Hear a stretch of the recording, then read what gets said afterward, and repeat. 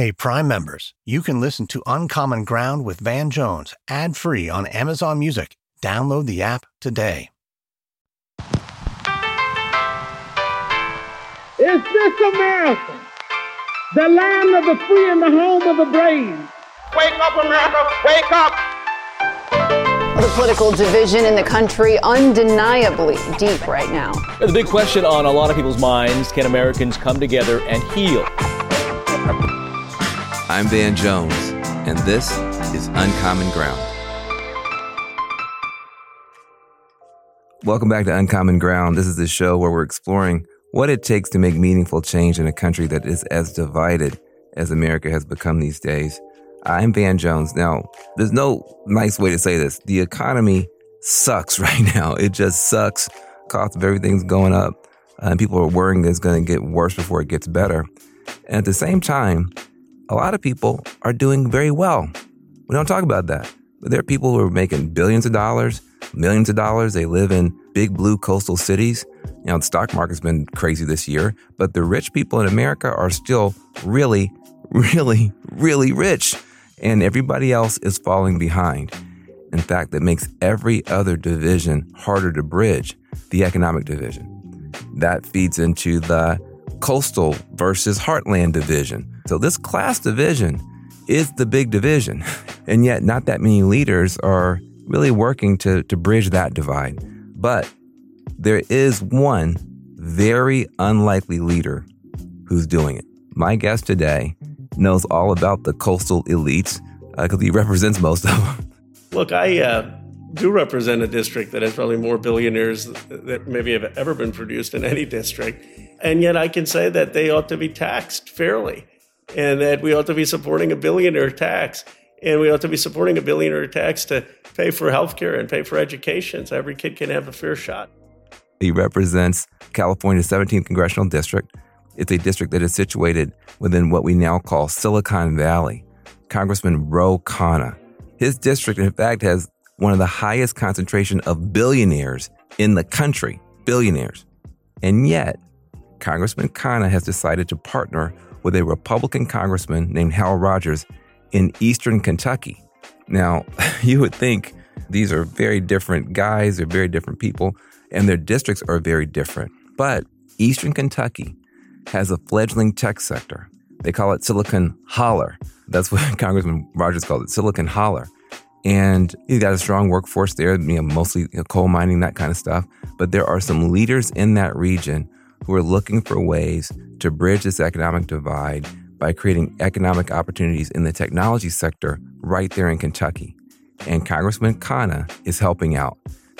He's working on creating ways to connect the world of technology with rural communities. And he's doing that through training programs, investment in technology institutes, and job creation. Now, in success, these initiatives would help to spread out some of these 21st century technology jobs in a much more geographically diverse way, get more people involved, get more opportunity in more places. And he's doing that because he recognizes that a lot of people have been left out. A lot of people have been excluded.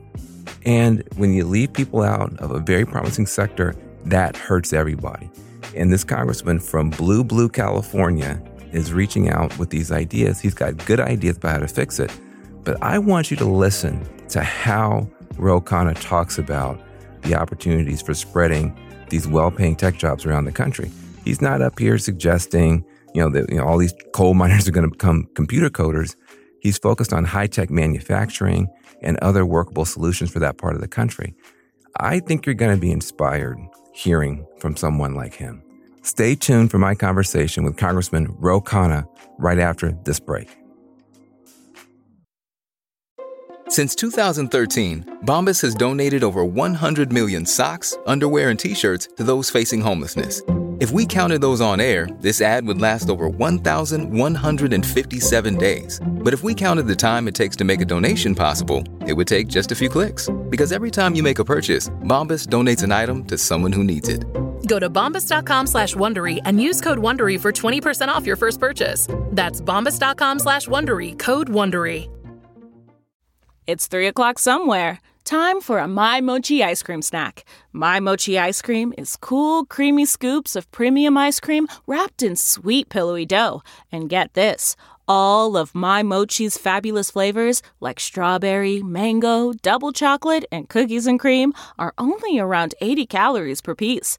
Talk about a guilt-free, indulgent experience. Each box of My Mochi ice cream has 6 perfectly portioned, gluten-free mochis that are great for grab and go. So feel good while curbing your afternoon cravings or the midnight munchies. Yeah, you know who you are with the joyfully chill sensation of My Mochi ice cream. Find My Mochi ice cream at Target or visit MyMochi.com to locate a grocery store near you.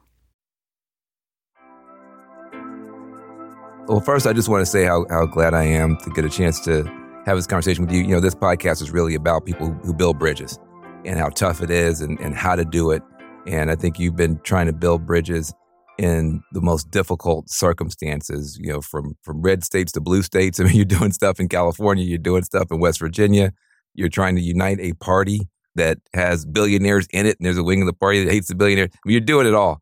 And I just wanted to give you a chance to talk about why and how. And the best way to get started is to hear a little bit more about you. You have a very interesting background.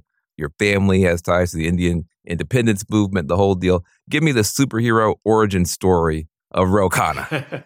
There's no super origin story, but I can give you my story. And I appreciate, man, so much for being on, because I think you're one of the most thoughtful voices in our country. You have been a bridge builder for your entire career. So I was born in Philadelphia in 1976. My parents are immigrants from India. They came here after 1965 because my dad was a chemical engineer. And after the 65 Immigration Act is really when the country opened up to Indians and Chinese coming here. I mean, before the Civil Rights Movement, we basically didn't allow many Indians or Chinese to come to America. And so they were a beneficiary of that. And so my father was an engineer at Roman Haas for 30 years. My mom was a school teacher. I grew up in middle-class family, Bucks County, Pennsylvania. And my grandfather, who was a big influence on my politics, worked for a person named Lala Lajpat Rai, who in India was a huge freedom fighter. And my grandfather went to jail for 4 years at the time during Gandhi's Quit India movement in 1942. Even though he passed away when I was young, he's such a legend in our family that's really the call to public service. You know, it's an amazing journey. And you think about how stupid racism is in terms of locking out talented people, hardworking people, great people. The idea is you're going to say, based on the color of your skin or what country you're from, lock the door to genius and talent and then try to win a global competition. It makes no sense. Now, you know, your dad did great stuff. You're going to be a legend to your kids and grandkids because of what you're trying to do. Let's talk a little bit about this Silicon Holler idea. Yeah, it'd be easier for me to start talking about stuff in Northern California where you represent. You're one of the few people who actually doing work for people that you don't represent. Talk about Silicon Holler. What is Silicon Holler and why do you care? Why are you involved in it? So Silicon Holler is a term not that I came up with. It's a term that Hal Rogers, a Republican congressman in Paintsville, Kentucky, came up with. And I was 3 months into Congress, and Hal Rogers comes up to me on the House floor. He says, "Bro, I want you to come down to Paintsville, Kentucky, and see what we've got going on there. You'll be very impressed. We understand that these big pipes, the internet, that we need to be making stuff to sell to others so that we get money coming into Paintsville instead of just people taking money out of Paintsville." And so I went down there, and here was the remarkable part, man, that I think sometimes people in our party or those of us who've lived a lot of times on the coast miss. Folks in Paintsville, Kentucky know exactly what's going on about the economy. They get that tech is producing a lot of wealth. They get that jobs are changing. They want to be part of the new economy, and they want to have those opportunities for their kids. And I think a lot of times we kind of feel, oh, do they really understand? Are they sophisticated enough? You could have had that roundtable I had in Paintsville, Kentucky, in Silicon Valley. You called it the Future of Work, or at MIT or any of those Aspen conferences. You could have done the same conference at Paintsville, had the folks there. They get it. The challenge is that they haven't had the opportunity. And the other thing I think that's the biggest misconception is these tech jobs. There's this sense, oh, how are you going to make a coal miner or a tech worker? Of course you're not. You're not going to have them work at Google or doing software, but these aren't the new tech jobs. They're manufacturing jobs. They're retail jobs. There's this caricature, I think, a very unhelpful caricature, that you've got to go become a coder to have a tech job. First of all, no one wants to do that. And there are plenty of other great jobs, including manufacturing and production jobs. But the reality is that a lot of these new tech jobs are jobs in manufacturing, in retail, in healthcare, in education.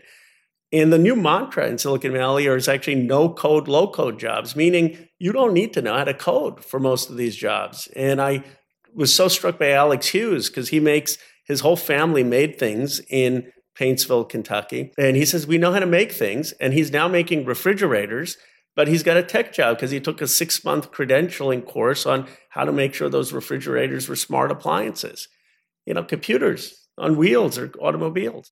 Yeah, talk a little bit more about that, because I do think that, the idea of being a coder or being an engineer is where most people go. Describe some of these jobs. You mentioned, being a high-tech refrigerator repair person. Talk about some of the jobs that are needed now that would be low-code and no-code, but still tech jobs.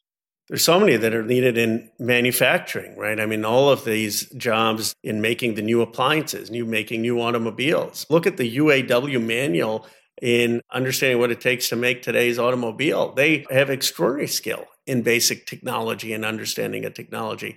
Look at what Intel is doing in Ohio, $20 billion into Ohio. What I don't understand for the life of me is why the Democratic Party doesn't talk about this, because this is the whole CHIPS Act that's making it possible. DeWine, who's the Republican governor, every commercial is about how he's bringing the Intel investment into Ohio, and he deserves credit, but so does our president. But that's going to be 7,000 manufacturing jobs to make semiconductors. Those aren't all college jobs, by the way. Those are a lot of blue-collar jobs. And the great thing about a message of how do we bring some of this production back, how do we bring technology back, is universal, because you look at the deindustrialization that's taken place in this country, and this is part of what motivates my work. All this wealth piling up in my district, $11 trillion. You poll in my district young people, they are incredibly optimistic about America and the American dream. I mean, sometimes it's 70%, 80%. The numbers are off the chart. Now, you've had at the same time deindustrialization in places like Galesburg, Illinois, where factories have just left, towns have been decimated. But you've also had that, by the way, in large parts of the Black communities in America. Dayton, Ohio, Milwaukee, Wisconsin. Bill Spriggs, the economist at the AFL-CIO, has a brilliant report that deindustrialization and job loss actually hurt Black communities more than even white working class communities. So in my view, there's this universal message of what are we going to do for 50% of America, at least more than 50%, that has been taken where they don't have the means of production, the means of making a living. How are we going to bring economic opportunity to them in the 21st century? Let's talk, because you're weird. This is where I get dissected. It's like enough with the initial flattery. I want to get into this because why do you give a damn? That's what I'm trying to figure out about you. You really care about this stuff. I'm going to give you some very bad news. None of these people in Kentucky can vote for you, brother. You got, and if you ran for president, it's the red state. It's not going to help you. So there's something going on here with you. Something happening in your life, some reason that you are going and trying to figure out a way out of no way for people who you don't even represent. People who can't write you a check to your super PAC. People who cannot vote for you. Why do you care so much? Why are you doing this? I think that's a deep question. I probably it's two reasons if I was going to be honest about it. Your whole life when you grow up as Indian American of Hindu faith, and I've had this country believe in me in a lot of ways. But there's a part of you that, wants to make sure that the country is a place that embraces people of all backgrounds and all stories.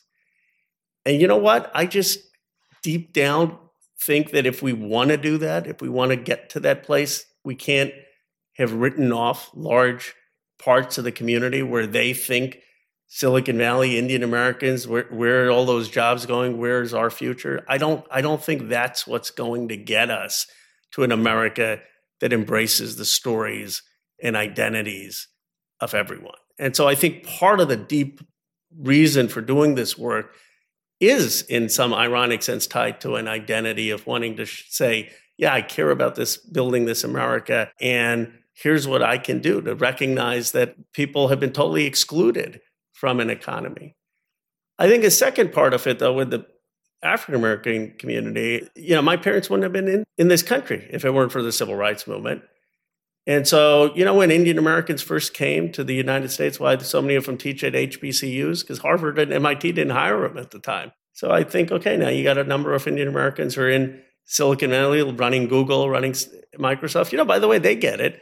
And there's a sense that now they have the opportunity to create opportunities for people who had helped the Indian American community. And so I think those are psychological motives of what makes someone do something. It's really good to hear. It's just interesting, There's just not that many people like you on the scene, especially, coming out of Silicon Valley, who are just so aggressive, trying to figure out some way to include more people. It's not easy. I think people, they look at somebody like you, they think to themselves, man, you're trying to help folks, but at the same time, these people are Trump voters. These people are Republicans. Some of these people may be racist. Some of these people may be homophobic. Some of these people may have all these detriments. How can you go and help them and validate them and ignore all of that stuff? How do you balance it psychologically, emotionally, just practically? Other people may want to do what you're doing, but they may feel held back by some things that you seem to have been able to somehow transcend. How do you do that?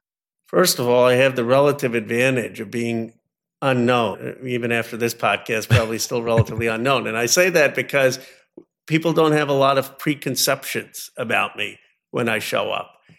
I think it's harder to do if you've been in national politics a long time and been defined. But when I show up in these communities, actually people are pretty open and they're pretty impressed just showing up. And then I think what you find that a lot of folks in these communities are deeply good people. I was just in Galesburg, Illinois, and they were talking about this factory, Maytag, that had left 20 years ago.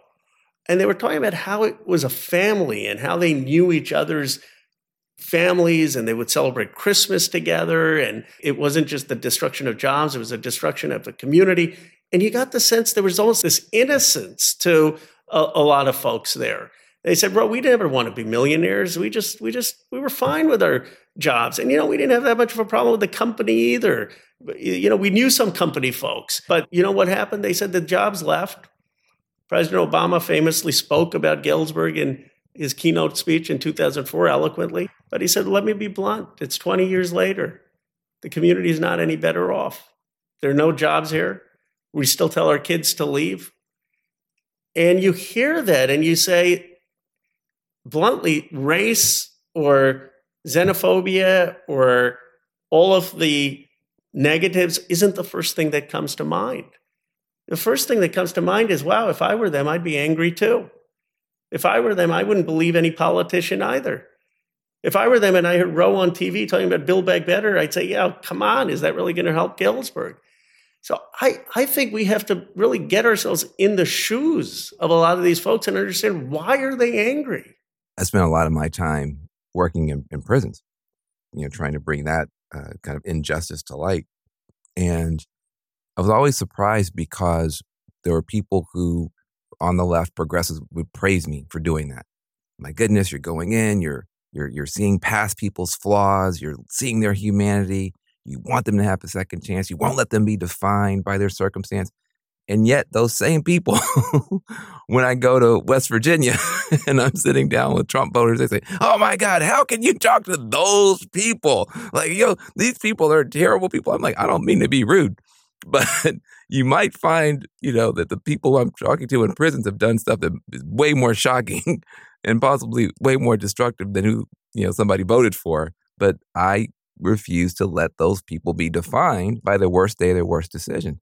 Everybody, to your point, has a story. And everybody, to your point, has, their own anxieties and needs and concerns. And they mainly want to know about anybody coming into the community, whether it's a red state, whether it's a reservation, whether it's Appalachia, whether it's the hood, whether it's the border, wherever it is. It's not, are you just like me? It's, do you like me? Do you care about me? Can you see me as a human being beyond whatever label I may embrace for myself or someone may put on me. And I think for me, growing up in a small town in rural West Tennessee, you just learn how to deal with people as people. And I see that quality in you. I see you doing that. And I see you doing that, from the point of view of somebody who's even willing to go on Fox News and have some of these tough conversations. A lot of progressives would be very concerned, almost afraid to go on a Fox News. Why do you do that? I think you have to meet people where they are. And there are a lot of people who watch Fox News. That's the reality. The other thing is, I don't go on Fox. Some people go on Fox and they say, okay, I want to get that viral clip to have that great soundbite taking on the host. Now, you've hosted on different networks. It's usually very hard to beat the host on a network. But occasionally you'll get that clip. But I don't try to do that. I try to go on there so that at the end of the day, people will say, you know what? I may not agree with Khanna on Medicare for all. I probably don't agree with him that we ought to be canceling student debt for working in middle class. But you know what? He loves the country and he's not judging me. And he's just putting forth his viewpoints and he's a decent guy. And that's my whole goal on going on there. And I'll never compromise what I believe, but I'll just say it in a way that people say, okay, I can understand we're Americans who disagree. I think there's a value in that.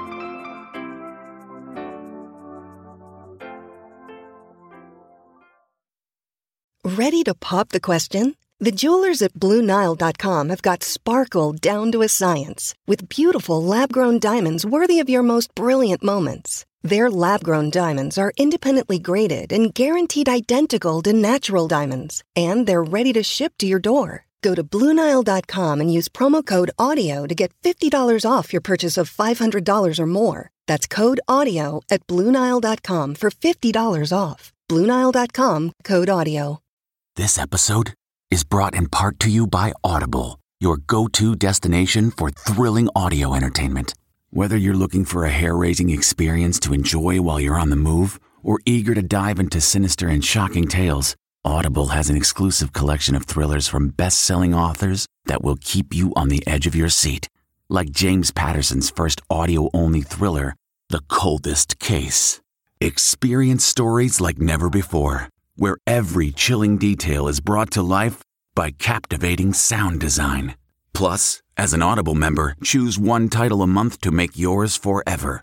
And now, new members can try Audible free for 30 days. Just visit audible.com/WonderyPod or text WonderyPod to 500-500. That's audible.com/WonderyPod or text WonderyPod to 500-500. The weird thing about civility is it's key to civilization.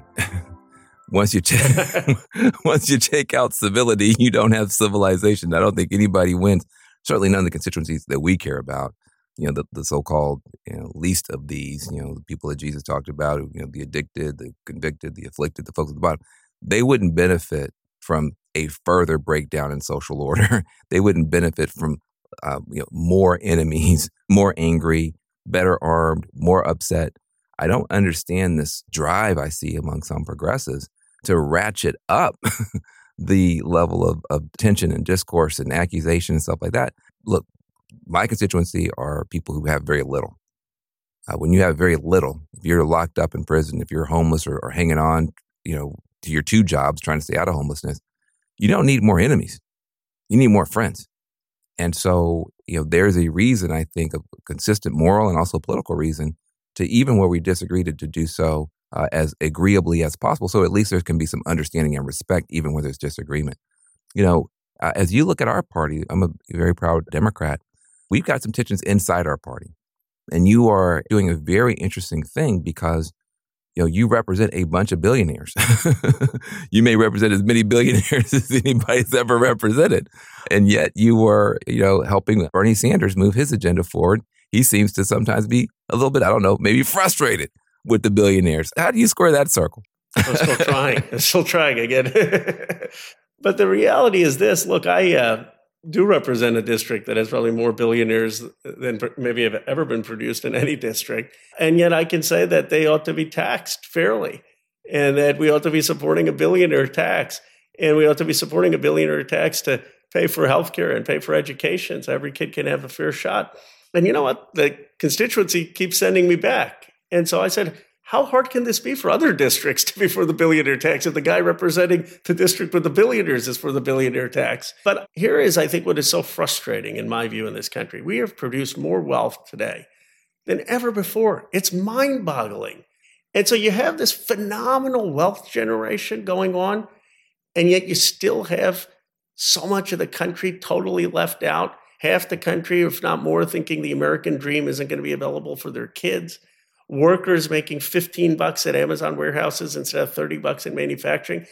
And I don't have all the answers, but I know something is profoundly off, that we can produce this kind of wealth and we still don't have people being able to participate in it with a fair shot. And so a lot of my work is to say what Bernie is saying, Medicare for all or free college, that's not going to kill the billions or the engine of growth. If anything, it will give more people an opportunity to it. But you know what will kill the engine of this kind of prosperity is if we continue down the line of the stark inequalities we have and continue to build resentment and polarization in this country. Well, I think that's true. At the same time, I do wonder, some of your constituency they're voting with their feet in that some people are leaving California. They're going to the Floridas, they're going to the Nevadas, they're going to Texas, and they just say, hey, listen, I feel beat up. Just in terms of the overall vibe coming off of the blue states and the blue cities and the blue campuses, that I suck. If I'm rich, it's only because I'm privileged. I didn't work hard for it. There are also people who were born middle class and maybe got lucky, but also worked hard and made some smart bets, wound up with billions of dollars, and feel like they're targeted now. How do you manage that side of the equation, and also literally people voting with their feet out of California? I do think some of the people, for political reasons, have exaggerated this exodus out of California. Usually the few who leave are people who build their company in California. They use the California public education and our universities, and then they don't want to pay the capital gains tax, and they leave right before they exit. But there are common sense issues that we have to be honest about. We've got to speak honestly about some of the crime in my district. And so the pendulum, I think, has swung from the needed reform, where things were too draconian, where we were destroying kids' lives because they had a marijuana conviction, and those were largely Black and brown communities, to a sense now in our district that, that there's not a respect for police officers in some cases, that there's not a sense of basic safety, and that has to change. And I've always been for, smart funding of police, in some cases increasing funding in places like San Jose or Fremont, but understanding also that the need for tackling police violence and reform. But that's definitely an issue. Housing is an issue. We've got a lot of NIMBYism in the Bay Area. We're all for things when they don't affect us, but don't build the affordable housing near where we live. So we got to build more housing in the Bay Area. And we've got to be more attentive to the inequalities in our own backyard. I know you were acutely aware of that when you were in the Bay Area, but East San Jose, 60% rent burdened, a lot of folks. Their life is worse off because of the tech boom. So we certainly have our own challenges. I don't know, man. You just sound so reasonable. You just sound like somebody who's thought about stuff, who cares about stuff. I don't think Democrats right now look reasonable to a lot of people. I'm just concerned. The Republicans who are, capitalizing off of some of these Democratic Party missteps and misstatements, there is something there that I feel has gotten off the rails. I do think, living in California, the houselessness, homelessness, lack of shelter for people is just shocking. And you look and you realize that millions and millions of dollars are being spent and it's not getting any better. That's bad. There may be an overstatement of some of the increase in crime, but there's enough of an increase and enough of a felt sense of an increase that I think progressives need to do a better job of owning the outrage of that. My view is we want to maximize human freedom and dignity consistent with community safety. That's the limiting factor, is you got to have safe communities. But what we learned is when you go from community safety to law and order imposed only on some people with draconian consequences, those communities don't get safer, they do get poorer. So that doesn't work. Look, I want our kids held to high standards. My dad didn't get out of poverty being held to a low standard. He got out of poverty being held to a high standard. I want to hold the kids to high standards. I want to hold the adults to higher standards. I want to make sure police departments are being run effectively and lawfully. I want to make sure that, schools work. But I don't believe that dropping standards for kids is good. How did we get to a point where that might sound controversial to some people in the Democratic Party? You're right, it has. I was on saying that it's fine to have a math standards where kids can take calculus in high school. And they said, well, this may be discriminatory against black and brown kids because black and brown kids can't take calculus as much as other kids. And I said that the solution to that is to have more educational resources to make sure that they can, not to say that we don't teach calculus in high school. And it turns out this is now a controversial statement in certain progressive circles. Look, I think the sympathetic view of it is that there have been and are deep injustices in our country. And we all know that. Injustices, obviously, starting on race with 250 years of slavery, 100 years of Jim Crow, injustices on gender, injustices on immigration. And I think some of the younger folks feel those injustices acutely. And then the question becomes the perennial question in American politics. What do you do with that? And where do you go with that? And I guess I come from the model of people like Frederick Douglass. Frederick Douglass could be enslaved and still in 1869 give a speech saying America is on the ascent, and I believe we're going to be the greatest nation as a composite nation. And if people like Dr. King could still have such hope in America and the possibility of America, or John Lewis, then they take deep, deep injustices and find universal language to talk about what America can aspire to. There are others in our history who take a different approach, who say, no, it's so deeply problematic that I want to reject part of the country itself. I don't believe in that American story. I guess I do believe in the American story. I still believe there are millions of people who want to come to America and not go to China. And we ought to talk about an aspirational coalition building vision of America. And I guess some younger folks don't agree with that. And my job is to make the case to them that they should. But, I've talked about this before, but one of the things I hate about Democrats is we don't talk directly about the issue. We're like, well, they don't teach critical race theory in the schools. Like, who talks like that at a real basketball game or football game? Yeah, let's just be blunt. You're like, people are concerned. Are we going to teach kids to be embarrassed about being white? Are we going to teach kids about being embarrassed about being American, right? That's what's really going on. And say, no, of course not. We're the greatest country. There are a lot of people who are white who've made extraordinary contributions, but we're going to teach honestly about what happened. And I think part of the problem with the Democrats is instead of having real conversations, we're engaged in sort of buzzwords and we almost are avoiding the hard conversations. I agree with you 100% on that, especially, this tug of war over America's kids. I mean, I think what happened is, certainly coming out of COVID, I saw the Republicans kind of get on a bit of a roll saying, making kids wear masks is abusive of them, keeping kids out of school too long is abusive of them, force-feeding them this anti-American, anti-white agenda is abusive of them. They began to kind of own this issue of we're protecting the kids. Well, look, man, once you're protecting the kids, that's a very strong high ground in any conversation. I'm for the kids and you're not. And I think that Democrats need to do a better job of saying, oh, hold on a second. These ideas that we have are for the betterment of our kids. I do think that there are some voices on the left that are more mad at America than proud of America, more frustrated with the pain of the past. I'm frustrated with the pain of the past, too. I don't think you let the pain have the last word, though. I think, as important as it is to honor those histories, tomorrow is more important than yesterday for the sake of our kids. And I think we've got to do a better job of talking about, we want kids to be proud of who they are, whatever color they are.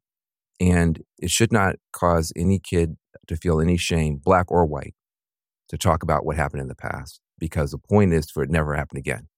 And black and white have a role to play to make sure it never happens again. Speaking of that, though, the midterm elections are coming up. It looks like the Democrats have been dealt a tough hand. How do you see the peril and the promise of the midterm elections coming up 2022? It's obviously going to be a tough environment. I mean, it's no secret that the president's numbers are in the low 40s. You've got people back home talking about the price of gas, the price that they're paying on food. I think the challenge is, yes, we've got to say what we've done. The president has inherited a tough situation. We've passed infrastructure for the first time and helping people finally get affordable broadband, and that's going to happen.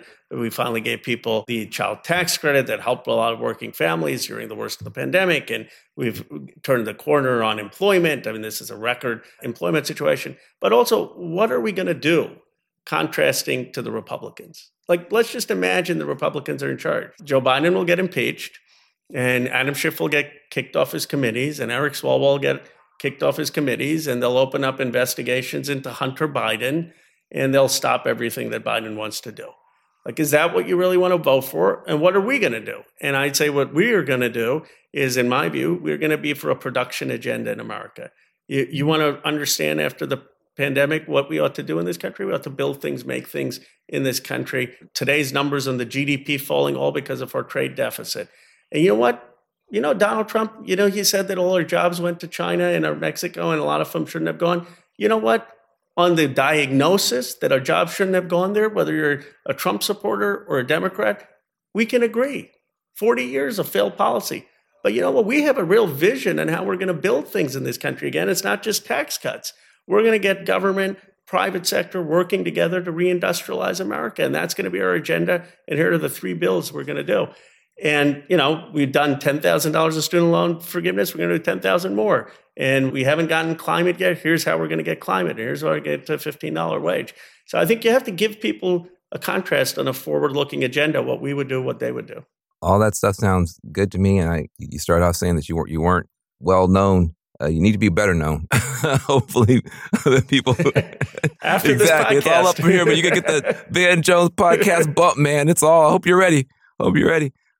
These are the kinds of challenges I think we're going to have to deal with going forward. You mentioned your grandfather being involved in the Indian independence movement, and you talked about the civil rights movement, how even that has impacted your family and helped open the doors up for your family. These are not our grandparents' civil rights issues. These are not our grandparents' economic issues. When you're talking about robots taking jobs from people, you're talking about, everybody being their own kind of having a Walter Cronkite that's actually an algorithm. They don't even know how it functions and tell them. This is new stuff. And I think it requires new thinking. I think it requires new leadership. And I just appreciate yours so much. And I appreciate you being on the podcast. Well, it's an honor. I've admired you a long time. And I know you don't always do things that are conventional, but I think when you've gone out into those communities and tried to have honest conversations, you're helping build the fabric of this country to become the multiracial, multi-democracy we can be. One final thought on this that's always struck me is some of the people in the Congress who are the most patriotic and the most optimistic about America are also the ones who struggled the most. The late colleague John Lewis, he was beaten on the Edmund Pettus Bridge, and he'd come so optimistic about America. Whip Clyburn, jailed, and yet he's positive about America. My generation, I certainly personally have not struggled nearly as much as they have. And I guess part of me is just of a view that let's do our part to build. The previous generations have had it, in my view, much tougher than we have it today. We're kind of on the final leg to get to this multiracial, multi-ethnic democracy. And I think it's much more doable. And our task is, it seems to me, not as hard as many, certainly as my grandfather had it. Well, I heard the buzzer buzzing you, trying to get you to go vote. Yeah, go vote. But, I think the words that you share with us right now are really important. Go vote. Thank you, Van. Thank you for having me. Thank you for all you do. We see the beauty of hope. That spirit is so beautiful. Those who become American citizens love this country even more. And that's why the Statue of Liberty lifts her lamp to welcome them to the Golden Door.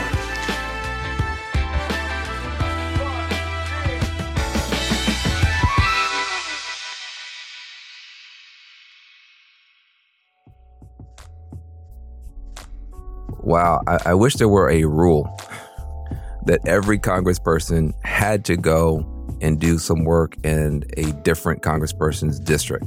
You got a deep blue district, I wish you had to go be in a deep red one, or if you have a deep red one, you had to go do work in a blue one.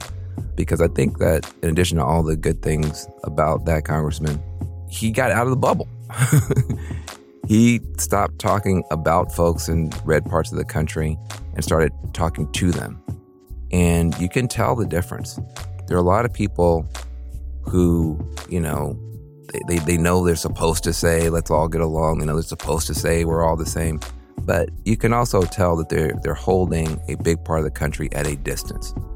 You know, often I see people on Fox News and they're, you know, saying, oh, you know, we care about the Black community and those people need to stop killing each other. And those people, like, hold on a second, guys. I'm pretty sure you haven't spent a bunch of time in an urban Black community for a long time. I'm sure that the schools you're talking about, the families you're talking about, the neighborhoods you're talking about are not neighborhoods where you're investing yourself. Because when you invest yourself in a place, you talk about it very differently. You hold it very differently. And that's also true, I think, with a lot of progressives. You know, we say, well, you know, those people in the red states, you know, they are voting against their economic self-interest and all the stuff that you hear. But when you go and you talk to people, like, no, these are good, smart folks. I love he said you could have the same conversation in Silicon Valley we were having in Kentucky. People are smart. People know what's going on. But we talk about people. We don't talk to people. And that's what I thought was one of the great things about the conversation that we had, is he was speaking from having actually put his body where his mouth is. And I just encourage everybody, whether you agree with Medicare for all or billionaire tax, all that kind of stuff, we can argue about that stuff. But I think my big takeaway from him is just the approach.